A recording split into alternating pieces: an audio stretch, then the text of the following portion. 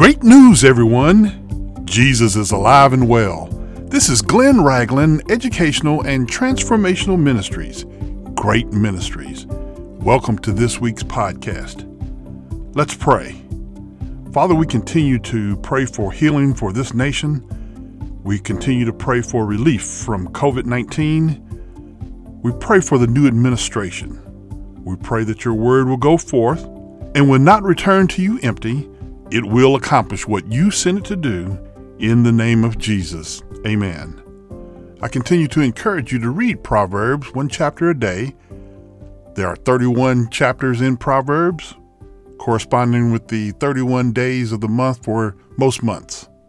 As we continue our series on Proverbs, we want to start this week's podcast with Proverbs 16:3, saying, "Commit your works to the Lord, and your thoughts will be established." Friends, there are many self-confident people out there who got it going on in their own mind. Those who choose God to handle their business also got it going on. Solomon tells us to commit our works first, then let our thoughts and plan be established by God. Proverbs 16:4 requires examination. It says, "The Lord has made all for himself, yes, even the wicked for the day of doom." Folks, at first glance, this proverb would seem to indicate that God is the creator of evil. But not so fast. Man chooses to be evil, and God allows him to be evil. But it is God who chooses the day to exact punishment on that evil. That day is in the future, giving the wicked time to repent. Proverbs 16:7 says, "When a man's ways please the Lord, he makes even his enemies to be at peace with him." My Christian comrades, when we set out to please the Lord with our lifestyle, he in turn places a hedge of protection around those he loves. Proverbs 16:18 is a proverb that gets ignored. It says, "Pride goes before destruction, and a haughty spirit before a fall." My Christian friends, God says that pride is an abomination to him in Proverbs 16:5. You see, pride disregards the fear of the Lord. We should never think of ourselves more highly than we should.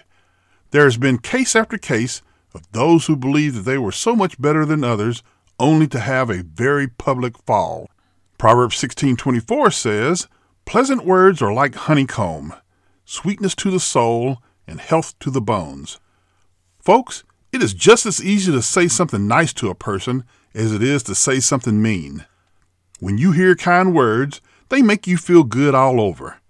I have a challenge for you. Over the next 24 hours, say only pleasant things to people that you meet, no matter the situation. You will make their day. Proverbs 16:31 says, "A silver-haired head is the crown of glory, if it is found in the way of righteousness." My friends, many people reach silver-gray status in life, some prematurely. The difference is getting to that stage doing things God's way. Proverbs 17:1 says, "Better is a dry morsel with quietness than a house full of feasting with strife." My Christian friends, a quiet home is underrated, especially when you have two loud-talking, constantly chatting, get the last word in people living under the same roof. Add a pandemic to the mix, and now those same people are sharing more hours under the same roof. It's no wonder that children want to escape at the first opportunity. When the house is multi-generational, peace is at a premium.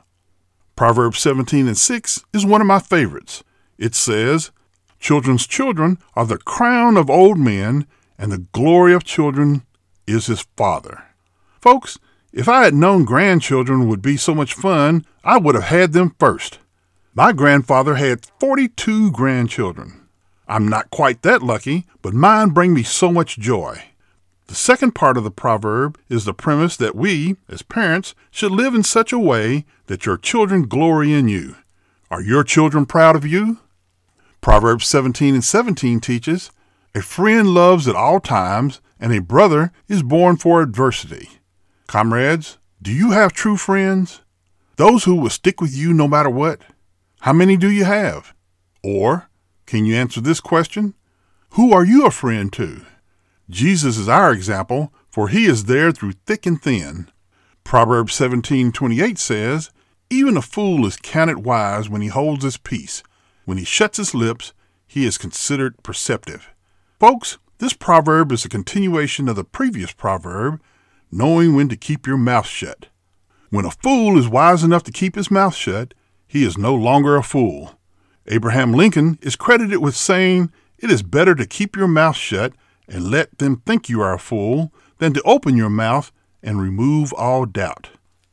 Proverbs 18:10 proclaims, "The name of the Lord is a strong tower, and the righteous run to it and are safe." My friends, Solomon gives us one of the characteristics of Yahweh. He is a strong tower that the enemy cannot penetrate with his fiery darts. If you need healing, the doctor is in the strong tower. Do you need a lawyer? The strong tower has Jesus on retainer. Do you need a friend? Brother Jesus is waiting to talk to you. Proverbs 18:16 teaches, "A man's gift makes room for him and brings him before great men." Folks, God has given everyone a gift. Some use it, some don't. If you are gifted and talented, people will find a place for you to display those gifts. I'm amazed at blind musicians who, despite their challenges, find a way to use their gifts.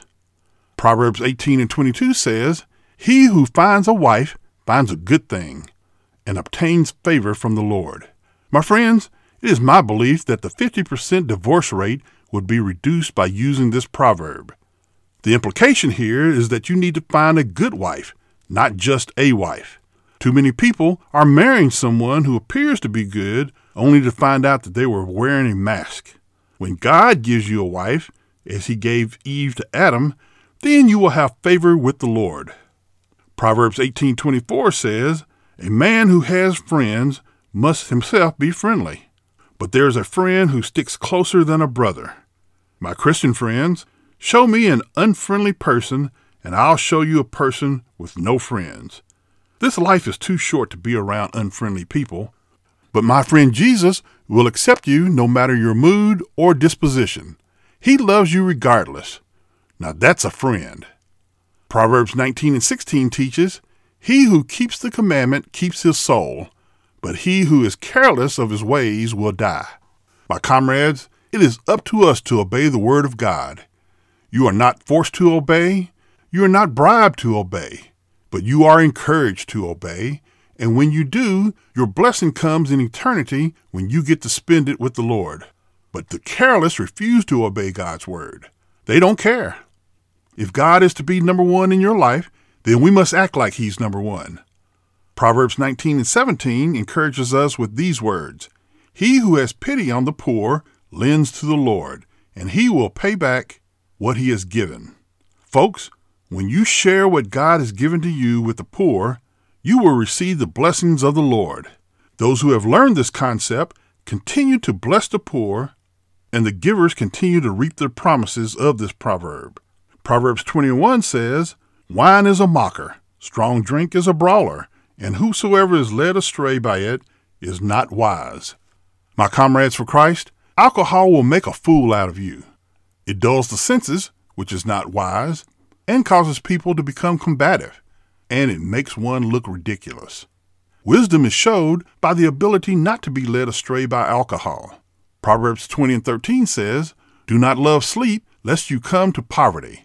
Open your eyes, and you will be satisfied with bread." Folks, you must get your proper rest so that the body and mind can rejuvenate, but this proverb is about the love of sleep. We're talking about those who sleep late and miss work. Perhaps they are victims of Proverbs 20:1, too much wine. The results are poverty. You can't earn a living if you're in bed asleep. This week's Proverbs will make your life better. Will you apply them? Jesus is that good friend who wants to start a relationship with you. Let's pray. Father, I accept the friend request invitation from you so that you can be Lord over my life. Help me to apply the Proverbs to my life. In Jesus' name, amen. I continue to encourage you to find a good Bible teaching church. Send your prayer request as well as your praise reports to hello@greatministries.org. Please share Great Ministries with your friends, your family, your loved ones, and the unsaved. This ministry is supported by friends like you. If you'd like to donate to us, go to greatministries.org and click on the donate button. You may also write to us at P.O. Box 1654, Lilburn, Georgia 30048, or call us at 678-693-2204. Stay safe, be blessed, and have a great week.